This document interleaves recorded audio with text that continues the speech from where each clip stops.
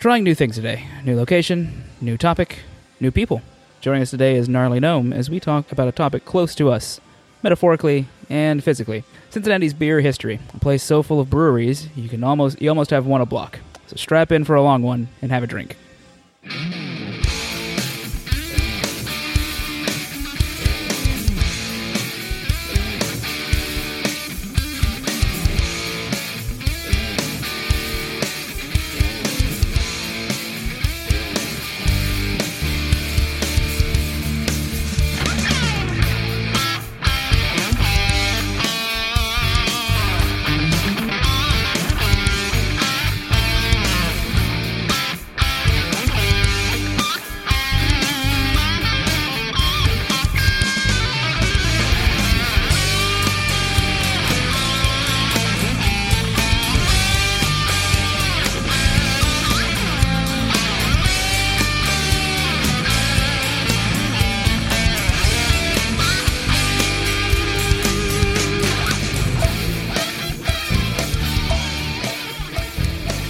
Welcome to Have a Drink, the show where you learn along with us about what you drink. I'm Brittany Lee Walker. I'm Justin Frazier. I'm Christopher Walker. And I'm Casey Price. And today with us, I'm the Gnarly Gnome. Special guest, Gnarly Gnome from Cincy Brewcast, the voice of Cincy Craft. I have to finish that Not off. Cindy Brewcast, because that's what mine says. Does it really? Yes, it does. That's amazing. What? Sooner or later. We need like a little bell or something, so every time we catch a typo, we can. Oh yeah, it's a trope of the show, really. Hey, let's be nice. To be fair, this was written quite a while ago and has been sitting dormant. This show has been in planning for a really long time. It has. Yeah. All right. Yeah, let's just start off with the announcements plow. and get that over with. Let's get through this. So, our next episode is going to be Saturday, February 3rd, live at 9 p.m. Eastern Time, covering Scotch. That's going to be fun. Scotchy, scotch. Do you have the sounder? I believe. You know what? I not don't add think it? I do on this one. I need to get all it right. still. All right, moving on then. Yeah. Okay, and then we have to remind everyone, of course, that if you want to support the show now, we have a Patreon. So patreon.com/haveadrinkshow, and you can pledge $1 a month, $5, more than that if you want to. That's fine. And that's going to help us grow the show and be able to pay for hosting costs, among other things. So. And again, yeah, you guys have already put us to the point to where we've hit our first goal.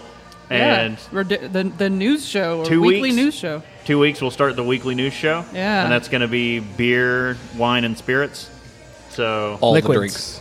Yeah, It's going to be liquid news. And I forgot to put it in here, but we checked with our patrons in the Discord community, and I think we're going to go ahead and go with the change in plans of format a little bit. yes, we are dropping the regular tasting episodes. Yeah. The video tasting, yep. Yeah. The video tasting, right? With the packs and stuff. Yep. It got a little costly, and we seem to find that our numbers are really in the audio. So we're gonna try to incorporate the tastings a little bit into the regular audio episodes. They're and not see how that gone. goes. They're not gone forever. They're just Right. you And know. then we're hoping to get another Patreon goal at some point of having a full-on tasting episode. Have those come back. But in its place, we will be moving to doing this audio show weekly. Yeah. So check your podcast feed delivery device of choice. You'll be seeing a show, probably at least 2 shows a week now, because if we do Yes. the news show weekly on the same feed and this show weekly, you'll actually Yep. be quadrupling the number of times. Well, yeah. I Yeah, need the to math schedule, just- editing days. the math just hit Brittany. I was like, oh, right. Just shut down. Oh no, I have to spend all that time editing now. I did this. So, not to jump in, but you guys should probably mention why everybody can probably hear Alanis Morissette in the background, too. Oh yeah, Yes, no, that's just the um, next part. Sorry, we were just trying to get the announcements, get the Yeah. housekeeping done first. Everybody who doesn't pay attention to Twitter, and they're like, why is this the loudest show that they've ever done before?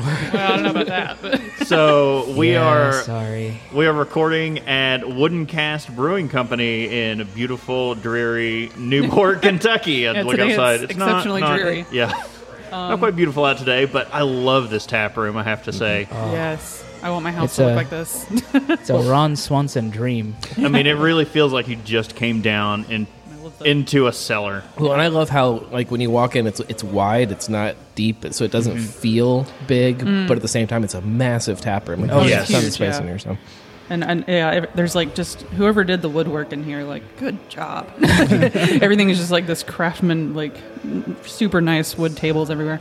But yeah, Beer on tap as well. Some Oh, yeah. great. Oh, The yeah. best part of Options. waking Well- up this morning is beer in my cup. I think we all got something different. Yeah. Too. What did you end up getting, Casey? I don't think So well, I went with a. So most of the things that Well, they had up there. let's- Well, hold- what we're drinking. Well, we'll Just go do it ahead at the and top it. of the show. We'll top of Yeah. the show it. So. Oh. because Okay. because it's probably going to change throughout the episode. Drink with me, friend. So I picked up the new porter. Pork. Looks like that's a pun on something. Yeah, right.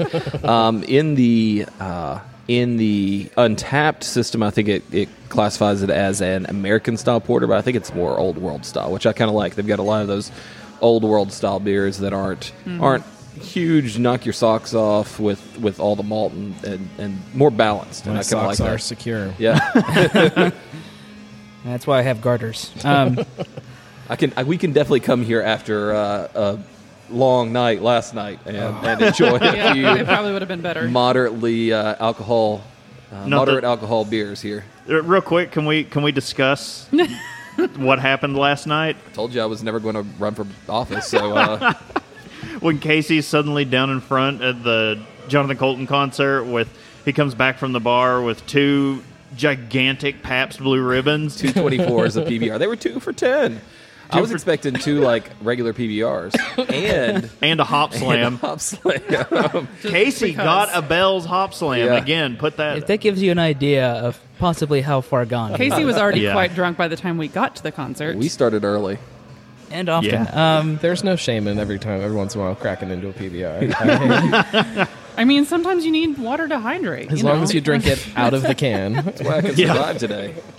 Yeah. All right, Justin. Yeah, I grabbed their Yorkshire Ale, a English bitter nitro, and that was kind of what I was wanting this morning. I needed something smooth and creamy to wake up. It's like 4.5%, so it doesn't Yeah, I'm not. catch you off guard. It's I'm just like, okay, just kind of ease in. Wait till later for things to get. Oh my goodness. Speaking of easing in, I can see what Chris is drinking. Oh, yeah. I thought I'd just dip my toe in a little. So we're going with the red rum barrel aged ruby red. It's an Irish red aged in rum barrels. So His philosophy is go big or go home. exactly. So yeah, I am loving this. All those sweet rum characters come out, and the red ale doesn't really hide it at all. It's just like, nope, you want some rum? There it is. I haven't tried it yet. So we're probably going to record somewhat of 2 shows all at the same time here, and Right. we'll do mine also. And mine will probably consist mostly of drinking beer. Oh no! And so that's probably when I'm going to dig into some of the bigger stuff.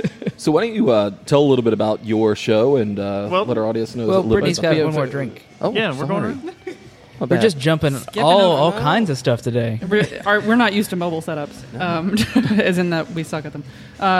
So I am drinking the Citronati, which I just... It's a good name. yeah, I was like, one, I have to go with that. I haven't looked at it on Untappd to see if anybody has done that name at any other point, but why was has like, nobody what? else thought of that? Seriously. Like, that has to be at 4 other places. That's but kind of no. like the Against the Grain with Citra ass down. You're Right. like, really? It's wonderful. That's- Yeah. This is 8.6% ABV, so I'm not really... I thought I was starting out light. It's not true. It's because it's an Imperial IPA. But it is... and 70 IBUs. Wow. It doesn't taste like it. It's not super bitter, but it's very citrusy. It's very, very good. I really like it. So this is going to be up there on my favorites for this place, because we've had the Corruption before from here. Love the Corruption. Yeah, the Corruption's quite good. It's a barrel-aged Scotch. Scottish stout. Yeah. So yeah, that one's wonderful. First time I've had an IPA from them, though. Well, yeah, they don't make a lot of them. I don't know, and I don't want to speak for Randy, but I don't think that he loves the style as much as the masses of the craft beer community do. I think it's almost begrudgingly that he puts them on because people come in and ask for them. But it's like, I guess we have to. Here you go. But clearly he knows what he's doing when he's making them, so Very much. I guess that's the important part. So what are you drinking down there? I'm also drinking the Yorkshire. It's Oh. one of my favorite beers that they make here. And again, I got to start easy. I've got a long day ahead. Speaking of starting, getting the burps going. Yeah. So now, Now let's pick up that segue. now. Anybody who's listened to the chaos that this show has already been with the format switching and the streaming not working, like, that's pretty much what Cincy Brewcast is. Like, it's always different because nothing works the way it's supposed to. We bounce around Cincinnati. We talk about what's going on in Cincinnati beer and maybe stretch out a little bit every once in a while, but we try not to because there's a whole lot going on here and a lot to talk about, a lot to drink. So It's good. It keeps that's pretty much it. helps keep our ears to the ground about what's going on around here because Yeah. we can't always know absolutely everything. Like, you can only be following so many things on Facebook and Twitter, and it just gets insane, especially with 49 breweries now? 49 as of today. Congrats to Swine City. In my neck of the woods up in Fairfield, we finally have some things happening out there. So I don't think I have that on there either. Damn it. Oh, Okay, I just got the soundboard app. it's fine. All right. Well, I think we do have a topic. Fairly robust one. Yeah. I wish I hadn't. We're not that drunk. Cheeky bastards. We're not that drunk. We're not that drunk. We're not that drunk. Give it time.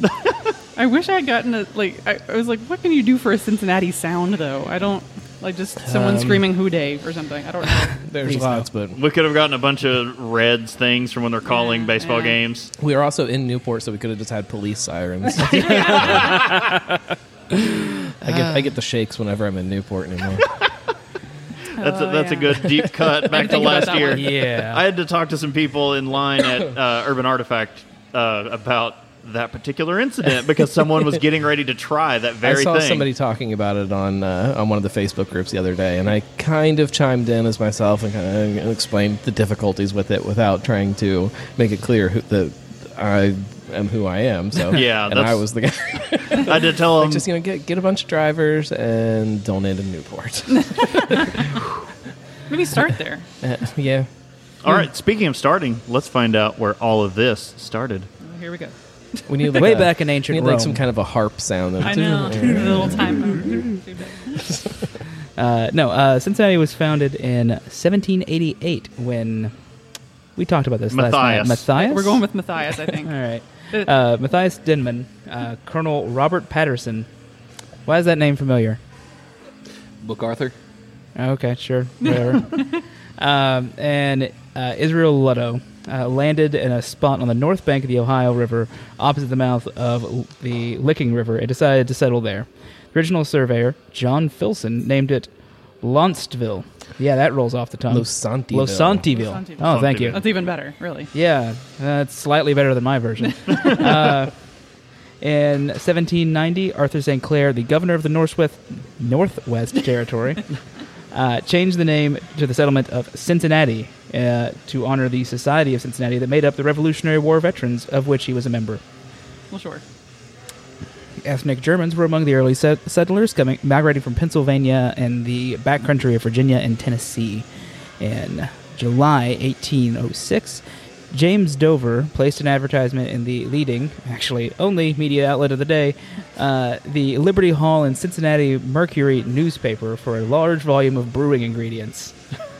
500 pounds of well-cured hops, 1,000 bushels of good barley, none of that bad stuff, 1,000 gallons of well-strained honey, to be delivered to his brew and bake house in Sycamore Street, opposite Market House. Didn't realize they had so much cannabis back then. So you'll hear a lot of. I don't know if I'm supposed to interrupt or anything. No, I'm no, gonna do this. completely, I'm gonna yeah. Screw What it all is, this up, yeah. but you'll hear a lot of people talk about the first brewery in Cincinnati and Davis Embry. Everybody talks about Davis Embry because he was the first one that was on record as having an actual brewery, and there's a record of him making beer. This is literally that little section in a newspaper is the only evidence they have of Dover, and I think he might have had another guy that was with him. That's the only evidence that they have of him doing anything, and it's not actually saying that he made. It's just that he was looking for ingredients. Even with this, I think it was like a year or two before that. There was like a census or something in town, and everybody listed their occupations, and there were 2 people listed as brewers. They don't have names associated with them, but there were 2 brewers in Cincinnati at that point that were making beer somehow. So even though Dover could have been the first one because he's obviously probably one of the 2, but he might not have even been. There might have been somebody else before that. It was coming up with evidence towards any of that, and you can't, like, anybody before him. You can't really say who the first person in Cincinnati was. But but it's still, I think Dover, it's amazing. Dover's my vote. 16 years after the founding of the city is when they're like, no, we got to start brewing. And there were probably people making lots of beer before that too. It was probably pretty quick after people set up shop. A bunch of Germans immigrated to a place. I don't mean to sound some sort of ethnocentric thing, but they made beer. Yeah. Someone did it in their house, if not on a large scale. If you move to a new city now, the first thing you do is you go and you stock your fridge. You go and you fill it up with whatever beer you can get there. That didn't exist then. Like if you're a beer drinker, you moved somewhere, especially like Cincinnati. You're coming down the river and you stop and you're like, all right, I need a beer. There's no beer because I can't just go to the store and get it. You're going to make it yourself. So there's definitely something happening. Mm-hmm. So let's see. We do have a breakdown of how much beer this would actually make. 1 bushel of barley is about 48 pounds, according to the University of Missouri Agricultural Department. So based on generic colonial ale recipes, 1 bushel would probably yield about 18 to 20 gallons of beer. An order that size would brew about 500 to 600 barrels, using the 1803 English beer barrel standard of 36 gallons per barrel. It's not bad. Enough for him and like maybe one other person at that time. If you get into these stats later, and thus began the city's insatiable thirst. While Cincinnati itself has established itself as Cincinnati had established itself as a porkopolis and the gateway to commerce in the West 1800s, Casey, we're adults here. No. You said porkopolis, which instead of porkopolis, which sounds a lot more like pigs dive bombing with from the sky. I want that. Porkopolis. That's a Pink Floyd album, isn't it? Probably. Pigs of War. Yeah. Anyway, where was I at? See, now you messed him up. Yeah, it's fine. It's the gateway of Porkopolis, the gateway of commerce to the West in the early 1800s. The whiskey trade had become popular and more profitable by 1881. 10 years later, the export value of whiskey and beer together topped $39 million, almost twice as much as livestock. Yeah. So there was a lot of money to go around in this city at that time. Yeah. Historians say that you did put it in here. Yeah. Davis Embry, an Englishman, opened Cincinnati's first brewery near the riverfront in 1812, more than 200 years ago, and that another 250 breweries opened and closed since. That number is probably different. Yeah. It has changed a little. Yeah, not as much as you would think. Like No. Everybody, yes, there's almost 50 breweries in town now. There's only been a handful since the 90s that have closed. Like the number isn't that much bigger than that. According to local historian Robert J. Wimberg, the first German brewery in Cincinnati opened in 1829 at roughly the corner of McMicken Avenue and Elm Street. The site eventually became the home of Jackson Brewery in the 1850s and operated nearly 70 years until Prohibition. The great closer of... Yeah. The wave of immigration from Germany started in the 1830s when persecution ramped up in Deutschland, and civil liberties were under attack, spurred by Germans who brought their love of beer and some brewing know-how. About 36 breweries were operating in the area as early as 1856. So again, that's moving quick, 50 years after any evidence of scaled brewing happening in the city. And no, we got 3 big ones already going. It's like everybody just moved here and they were, hey, what do you do? And he's like, oh, I make beer. Oh, shit, I make beer too. What about you? "Well, I make beer. Should we work? Should we work together? Does anybody know how No. to farm or anything? Oh, man, I just make beer. Where are we getting the barley for this? Crap. Some dude on the other side of the river will take care of this.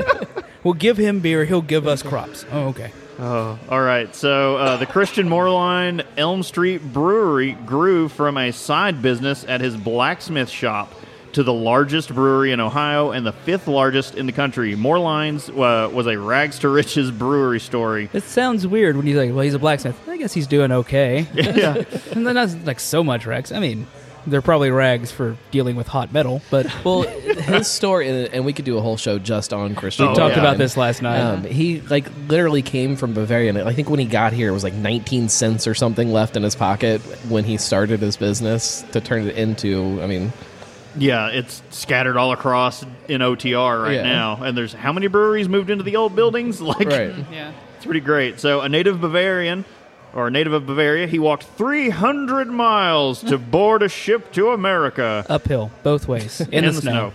Barefoot. He arrived nearly penniless and had a limited understanding of English. His first job was digging ditches.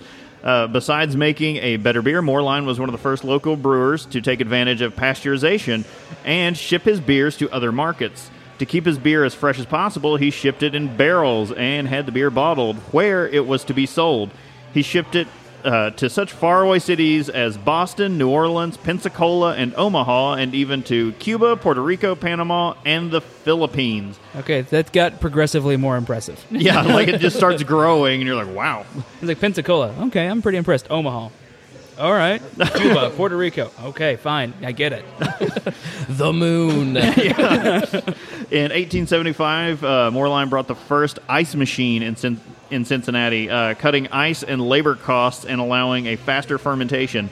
By 1888, every brewery in the city had followed suit. Moerlein's production more than doubled in a decade, from 100,000 barrels in 1880 to 225,000 barrels in 1890. By 1890, Christian Moerlein and Windisch Mühlhauser had become industry giants, and some 20 local breweries were producing 1.1 million barrels, or nearly 36 million gallons. So to put that into perspective, there's some older numbers, but as of December 31st, 2014, Boston Beer Company sold approximately 4.1 million barrels of its products. Good Lord. Incredibly, Cincinnatians drank most of that. The German immigrants and their descendants, beer was part of their diet, and beer was safer than the local water in those days. Still. Yeah, especially here in Newport. In 1893, the average beer consumption was 40 gallons for every man, woman, and child, 2.5 times that of the national average, and Cincinnati drank mostly what all they brewed. Per day? It's per year. I think. I'd have to That's assume. a year. Okay. Because I looked at like 40 gallons per day. You'd a explode. Come on. No, I want to see you put up. So, Die. saloons became centers of business, politics, and community, for men only, that is. In 1889, the area was home to 1,841 saloons. In those days, most beer was packaged in barrels and kegs and consumed in public places, not in homes. 4 hilltop resorts opened in Mount Auburn, Clifton Heights, Mount Adams, and Price Hill. In those resorts and outdoor beer gardens catered to families. The brewing industry, with all of its associations, hop dealers, malt houses, barrel makers known as coopers, grain dealers, and saloons, employed between 30,000 and 40,000 workers in Cincinnati and northern Kentucky at the turn of the century. According to historian Sarah Stevens, breweries paid workers $1.50 per day for 14 to 16-hour work days, plus all the free beer they could drink. I mean, you can make your profit. You lose your profit in that right there. I'm reading this, like $1.50 a day. That's terrible. All the beer you could. And I'm like, oh, I would take that. Yeah, that's a deal. Also, $1.50 went a good ways back in 18. That's true. 89, Well, yeah. In 1879, a New York Times article said workers at one local brewery averaged an astonishing 35 glasses a day. That may or may not have included the women and children who worked in non-technical areas like the bottling facility and for less pay than men. That's when that started. It's not when it started. Yeah. I know. I will say, like, when I Just being picture that like person. 35 glasses a day, I was like, okay, sure. Oh, yeah, you wanted some too. But then, I mean, Oh, hold on. it's kind of when you put it in today's perspective. I mean, our ABVs are through the roof Yeah, in you comparison. can't, yeah. And I don't know what glasses meant to them either. You know, Right. I think What's a the lot of times ounceage? they had a smaller glass that was the employee's glass. It wasn't Who a knows? pint, probably. Yeah, who knows? yeah. I do want to point out, though, how easy it was to open up a saloon back in those times. We touched on it in our Prohibition episode a while yeah. back, but, like, you just go up to someone, like, I think I want to have a saloon. And some guy's like, all right, here's the building, here's the thing, you sell my beer, Right. and we're set up. We'll build you a bar. We'll Yeah. I'm trying to remember the exact quote. It was something like, no person without, like, the $100 fee to apply for the license should be without a saloon, is what someone said. And I was like, all right. It's a good philosophy. It's kind of like the philosophy of McDonald's now. Like, oh, okay. You want to start a franchise? We'll get this rolling. Somebody watched The Founder recently. Yeah, he did. I don't know what you're talking about. Okay, so now getting into the sad times. So, Dark days. Prohibition. Boom, boom. There was a temperance movement in the U.S. almost from the day the first brewery went into operation. In the beginning, advocates tried to convince people to drink in moderation. Over time, they preached that drinking was wrong for religious reasons and it was bad for families. Later, they changed tactics and started to link alcohol to crime, prostitution, debauchery, domestic violence, political corruption, and the need for welfare programs. They also connected it to saloons, blaming them for moral and social decay. Because German Americans ran the breweries, owned the saloons, and drank there, the implication was obvious. I was going to say, we blame them for the moral decay because they're immigrants.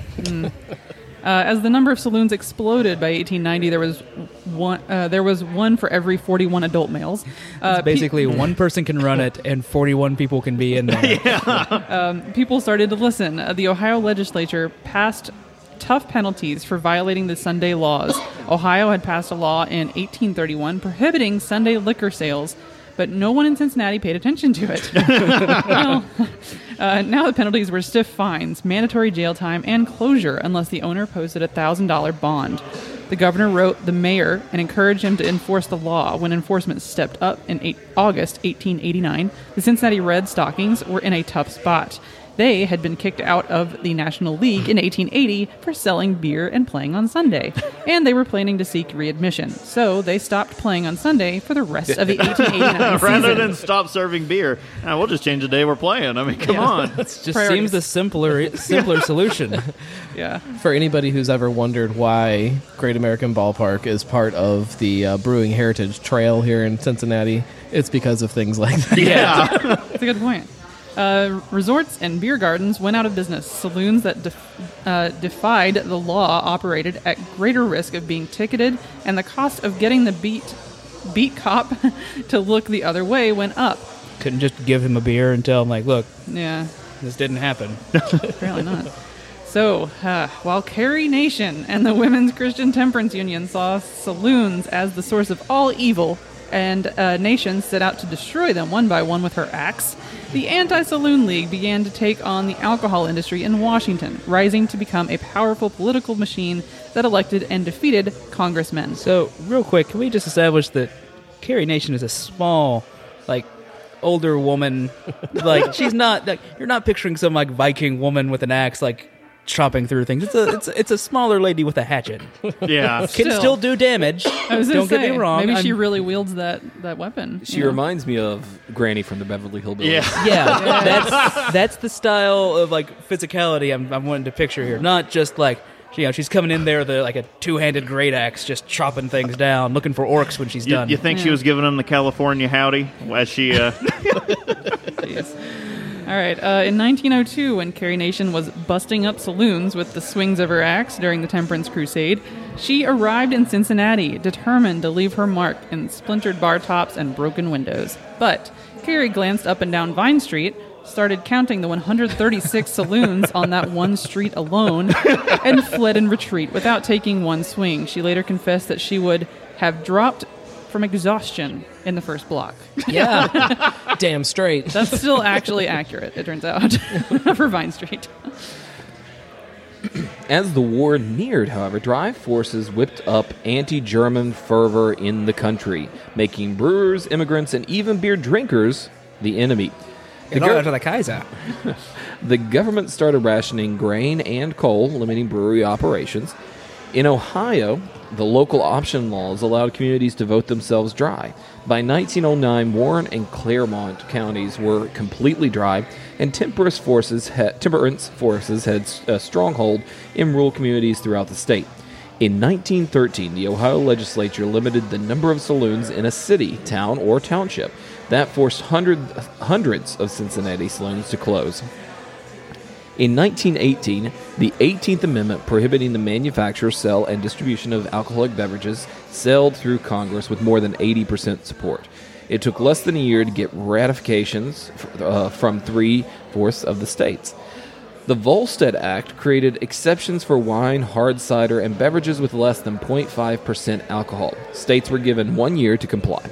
Prohibition helped add a name to Greater Cincinnati legend and brewing history, that of George Remus, because he was one of America's richest bootleggers, building a $25 million per year operation in the early 1900s. Based out of Cincinnati. And Carl Wiedemann. Wiedemann. Yeah. That's one of those stories I really wish I could have expanded upon in this, is what Wiedemann was up to. You could really pick any one of these breweries or people and do an entire show just about them. You could do suites of episodes about them. I mean, we may. We may get there. He was the heir to the Wiedemann brewing fortune. He became the fall guy in one of the biggest federal brewery busts in a dry area. So, Remus, like, if anybody who is from Cincinnati or anywhere in this region, there's a lot that is about Remus around here because of how big he was. And especially with 50 West, a lot of their culture is built around Remus because of the space that they're in, which, again, you could do a whole show based on that. Remus was said to be F. Scott Fitzgerald's model for the title character of The Great Gatsby, Jay Gatsby, because of these massive parties that he threw and everything.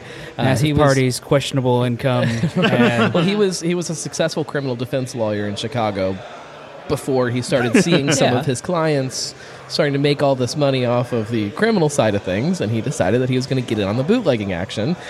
He moved to Cincinnati because of all of the whiskey on one side, all of the beer on the other, and it's right here in the middle. It's perfect. He made literally hundreds of millions of dollars by building his big distribution network in 9 states. He had 3,000 people on his payroll. He lived this massive, lavish life with he remarried his wife, Imogene, in Price Hill. He spent more than $100,000 to build this big, giant swimming pool for kids and tennis courts, a stable, baseball diamond. The estate covered the area bordered by West 8th Street, Greenwich Avenue, St. Lawrence Avenue, and Rapid Run Road. It was called they called it Death Valley once Prohibition really kicked in because of all the armed guards, and you didn't go there. All of the actual distilling happened out of this one tiny little house, the distilling that he did up there. There was a raid there one time by some people trying to steal his stash that he had. And there was a massive shootout, and they basically turned around eventually and said, you know what, this isn't worth it. It's not worth the effort. Going against a small militia. When he set up his operation, he would set up these distilleries legally. He could distill alcohol and he could sell it as a medical license. As medicine. There's a dude in Covington that got rich doing that too. He would set up other businesses of people who would come and steal his loot also. So he would be making legal money off of this, and then people would come and steal parts of it and then go sell it, and he would make money off of that. And he kind of just sat right in the middle of all of this and built this whole empire. He made friends with the high and mighty, some of whom protected his illegal operations. He was popular for throwing parties and giving gifts of gold, diamonds, and automobiles. I heard a story one time about this party that he had for like 50 or 60 people, this really lavish, crazy party. And at the end of the party, underneath of everybody's plate, the men had these little diamond, like, stick things for your suit. I don't know what the hell they're called. Like a little thing. And then the women all got a car. So he was the first Oprah. You get a car, exactly. And you get a car. He became known as the king of bootleggers because he really was the king of bootleggers. He used Wiedemann Brewery here in Newport, Kentucky to produce a lot of his beer. He owned 10 distilleries, and because he was a licensed pharmacist, he was able to buy liquor, claiming to distribute it for medicinal purposes. I'm sure he did legally distribute some. A small portion, I'm sure. After he finally got caught, Remus was sent to federal prison in 1924, and he served 2 years.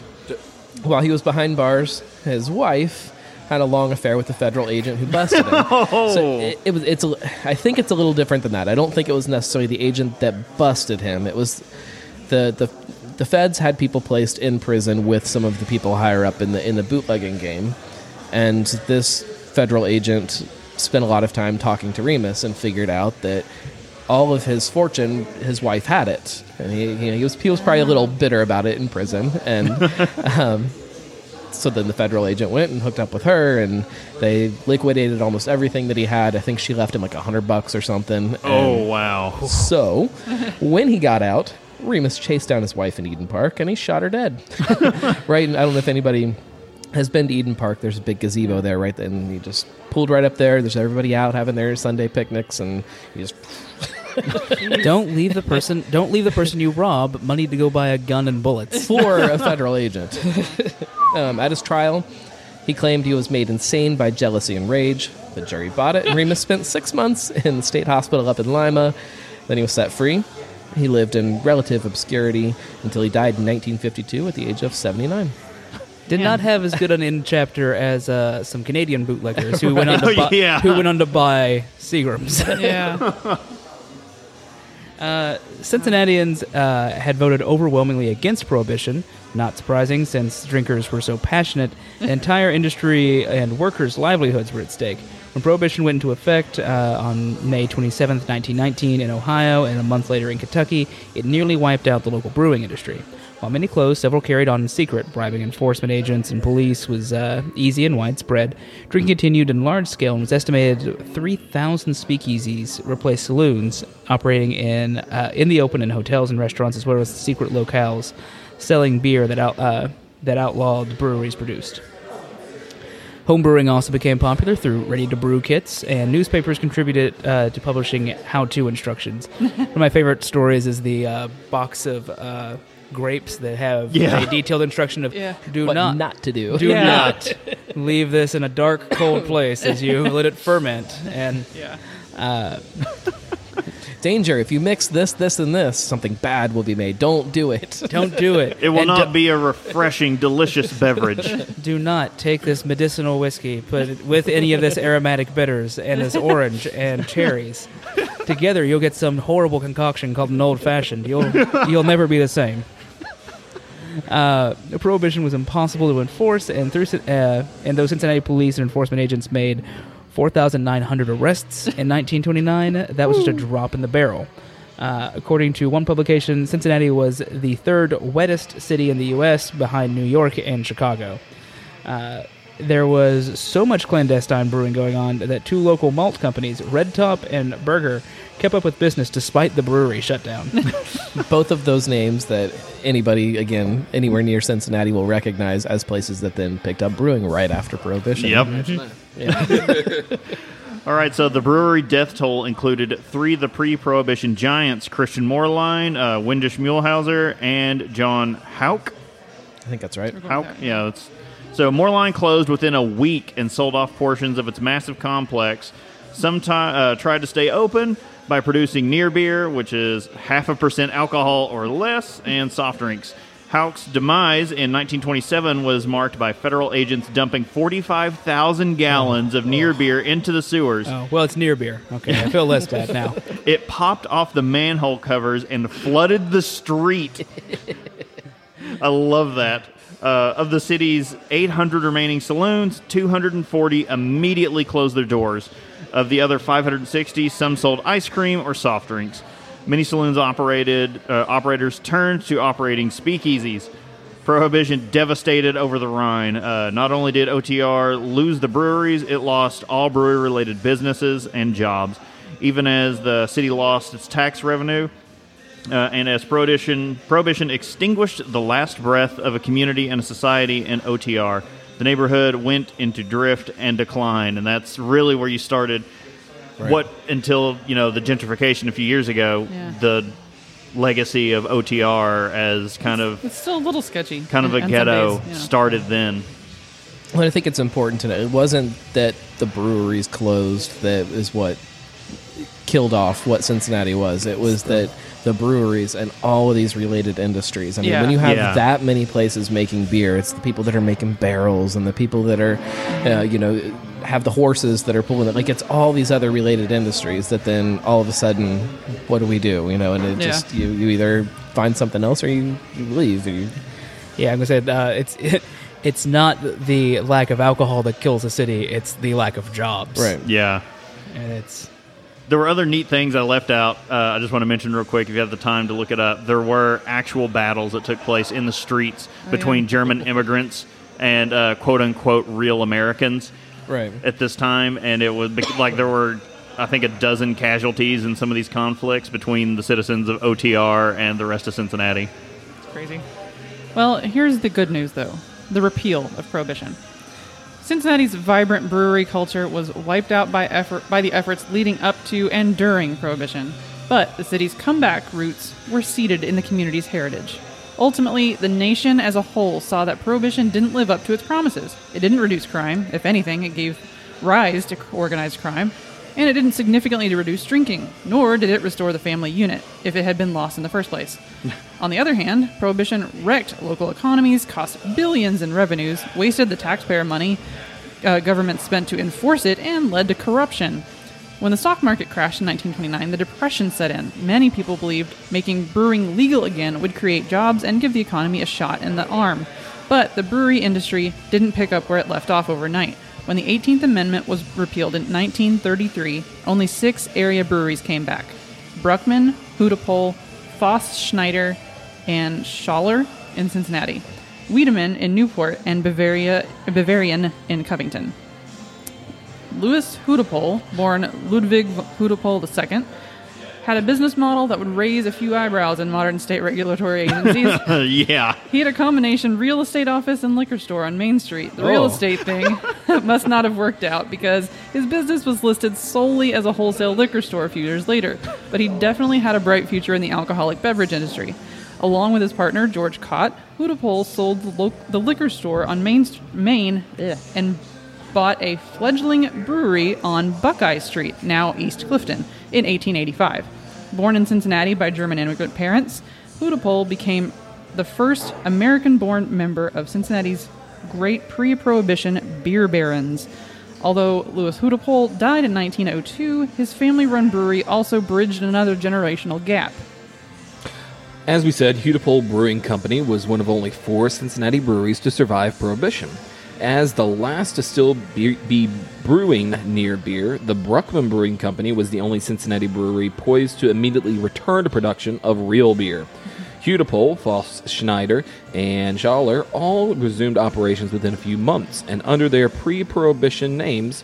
Within a year, these breweries were followed by a series of others that breathed new life into pre-Prohibition breweries.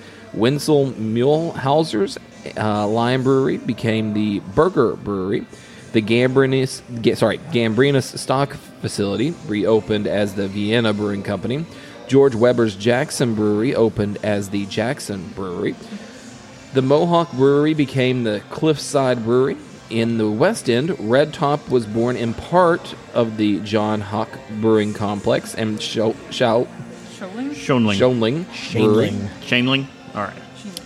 was Little born. Kings. Yes, just north of the Burger facility. Wiedemann, after surviving Prohibition, managed to become the first local brewery to produce 1 million barrels a year. Not long after garnering this distinction, however, they closed due to an oversaturated market in 1983. Cincinnati's big breweries have survived: Carrie Nation and Tempest, also not Molly Hatchet, an anti-German backlash and Prohibition. But they still could not survive an invasion from St. Louis and Milwaukee.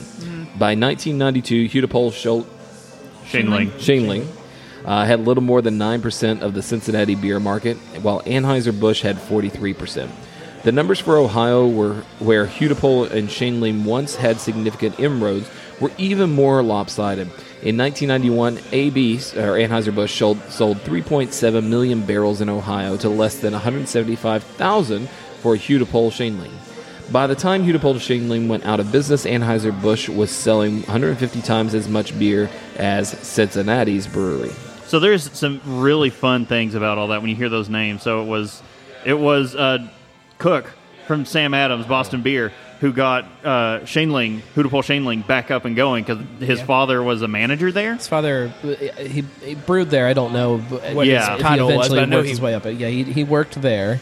So when Sam Adams started up, they were 100% contract brewing. They were brewing all over the country, and they just kept growing and they kept growing, and they needed a spot that was going to be a place that could produce most of their beer, if not all of their beer. And they came back here to Cincinnati, and it was still Hudepohl Schaenling at the time, and they were contract brewing their beer through Hudepohl. Well, as Sam Adams kept growing, Hudepohl keeps shrinking, and they eventually had a spot in their contract where if Hudepohl couldn't do it, then they had first right of refusal for the building, and he said, yep, here it is. And that was the first Sam Adams brewery was here in Cincinnati, still keeping it alive. So the Schaenling brewery there on Central Parkway still kept making beer that whole time. Wasn't always Cincinnati beer, but it kept going the whole time. Yeah. It's still Sam Adams now. They make a metric shit ton there, I think. Can I say shit on your show? I don't know how that works. Sure. So, and that's also Wiedemann's coming back now as well. Didn't they just? They have a site. They are not here in Newport though. No. They are over on the other side of the river, up in St. Bernard. Yep. And they are getting really close. I'm thinking probably March or so they'll be doing it. And that's, what's so fun about Cincinnati is, and I know that this is different, or this is the same for a lot of cities in the United States. I'm not going to claim we're the only ones, but there's this really cool tie between that pre-prohibition history and that immediate post-prohibition and craft beer now. We still have Christian Moerlein, albeit a different company, but they are still using the name. They're still making the beer. Rheingeist makes beer in a historic Christian Moerlein building. In the old bottling factory. Wiedemann is coming back. They're bringing that name back. You can still buy Hudepohl on shelves. You can still get Schaenling on shelves. Braxton's Brewing using the old Bavarian recipe and just it's called not technically the same recipe. Okay. It's probably an improvement from what I understand. There were a lot of people that were looking at that old Bavarian building, trying to save it and trying to put a brewery in there. People have put breweries in there over the years. There's a really cool tie between that past and the. And I love that present. Covington was able to see that, no, we have to preserve this building, even though someone else had bought it and was going to tear it down. Took a lot of nudging and some strong suggestions. Right.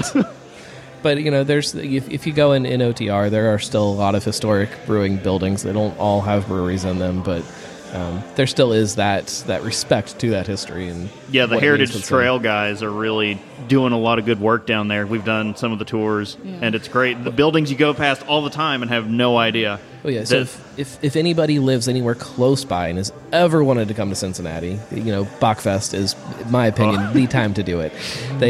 They double up or triple up the amount of tours they do in that time. You can go, you can take a tour through some of these old buildings, the old lagering tunnels, and then drink a whole bunch of really great beer afterwards. And there's goats, why not? It's a fun time. So, I don't know. There's a little blurb here that I'm supposed to read about the Rise of the Phoenix, but I think that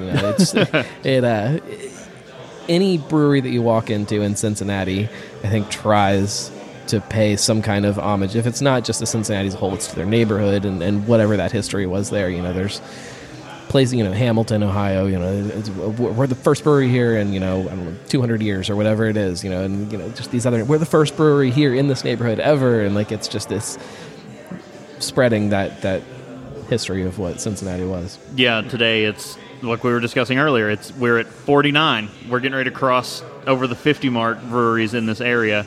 And that's absolutely insane. What made breweries pre-prohibition so special was the tie to their neighborhood and to their city. It's I'm sure Anheuser-Busch does some really great things in St. Louis, but they don't really do shit here in Cincinnati. Yes, they make a lot of beer and a lot of it gets drank here, and that's fine. But it's very different than a neighborhood brewery or even a Rheingeist that serves this whole city very heavily. They give back to it and. pre-prohibition, it was about the community involvement. It was yes, you worked for $1.50 a day, and you worked 6 days a week, but that 7th day of the week, you still went back to the brewery. You went to a beer garden that was owned by your employer with your whole family. You sat there all day. You drank beer. You ate food. You sang songs. You were still part of that community fabric there at the brewery, and you're starting to see some of that now with craft beer. Well, probably always with craft beer. It's we're here. These are the people that are drinking our beer. We're giving back to them somehow, and I know it's fun to watch. Yeah. All right. Okay. So I think that's gonna wrap this one. Yeah. Didn't take nearly as long as I thought. No. So just exit and then go into. I don't know. Well, I think we're all staring at empty yeah. glasses, so Almost. Hold we'll on. close. All right, we got to get No. refills. Tell everybody where they can get your show. I Yes. guess is the Yeah. key. Cincy Brew. You can get it anywhere you listen to podcasts. If you go somewhere and search for Cincy Brewcast and it's not there, shoot me an email. The email's a little hard. It's cincygnome@gmail.com is the easiest way, but it's with an I, not a Y. Cincygnome. CincyBrewcast.com, thegnarlygnome.com. Just Google it. You'll find it. And if you're interested in the local beer scenes around here, there's some great articles always about what's happening. Yeah, Gnome tends to break things before even the breweries are breaking them. He just kind of guesses, and it happens. It's never a guess. No, I have still spies everywhere. I love back at Big Sis, Brittany was sitting there with you and the guys from Braxton guessing everything that no one was allowed to say. Oh, wow, I really hope it's going to be Dead Blow a starter you're bringing back in cans. Oh, wow, it must be Sweetwater you're getting ready to do a collaboration with. Yeah, Just a guess. And watching the uncomfortableness start to... if anybody goes back to shows like when I'm with a brewer and they're about to announce something and I'm poking them for things, if you listen to the things that I'm saying, I'm always telling you what it is. You just have to listen really closely. Fair enough. All right. Well, get into closing, I guess. Yep. Here? Yep. Casey. Oh, it is there. Yeah. You just have to scroll down this time. So you can subscribe and get some great resources at haveadrinkshow.com. Follow us at Have a Drink Show on Twitter, Instagram, and Facebook. And please rate the show on iTunes to help spread the word.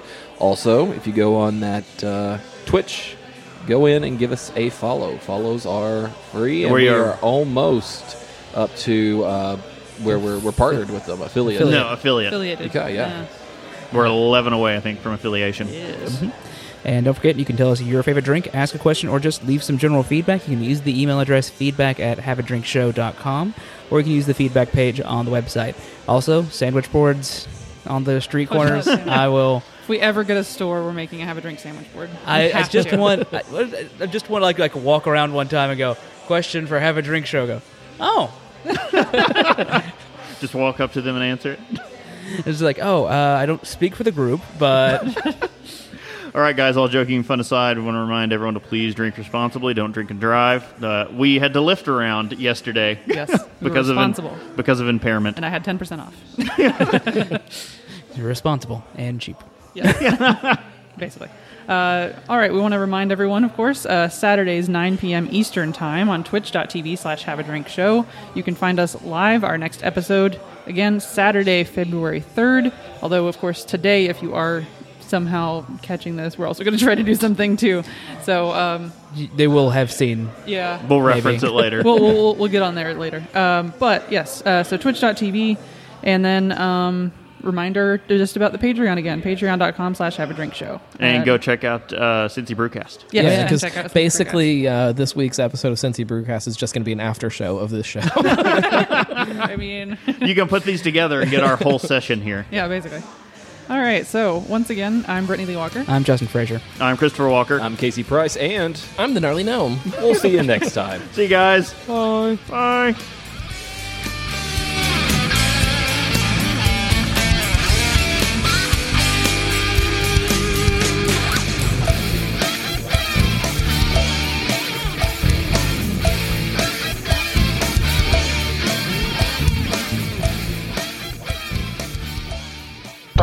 Club hopes you have enjoyed this program.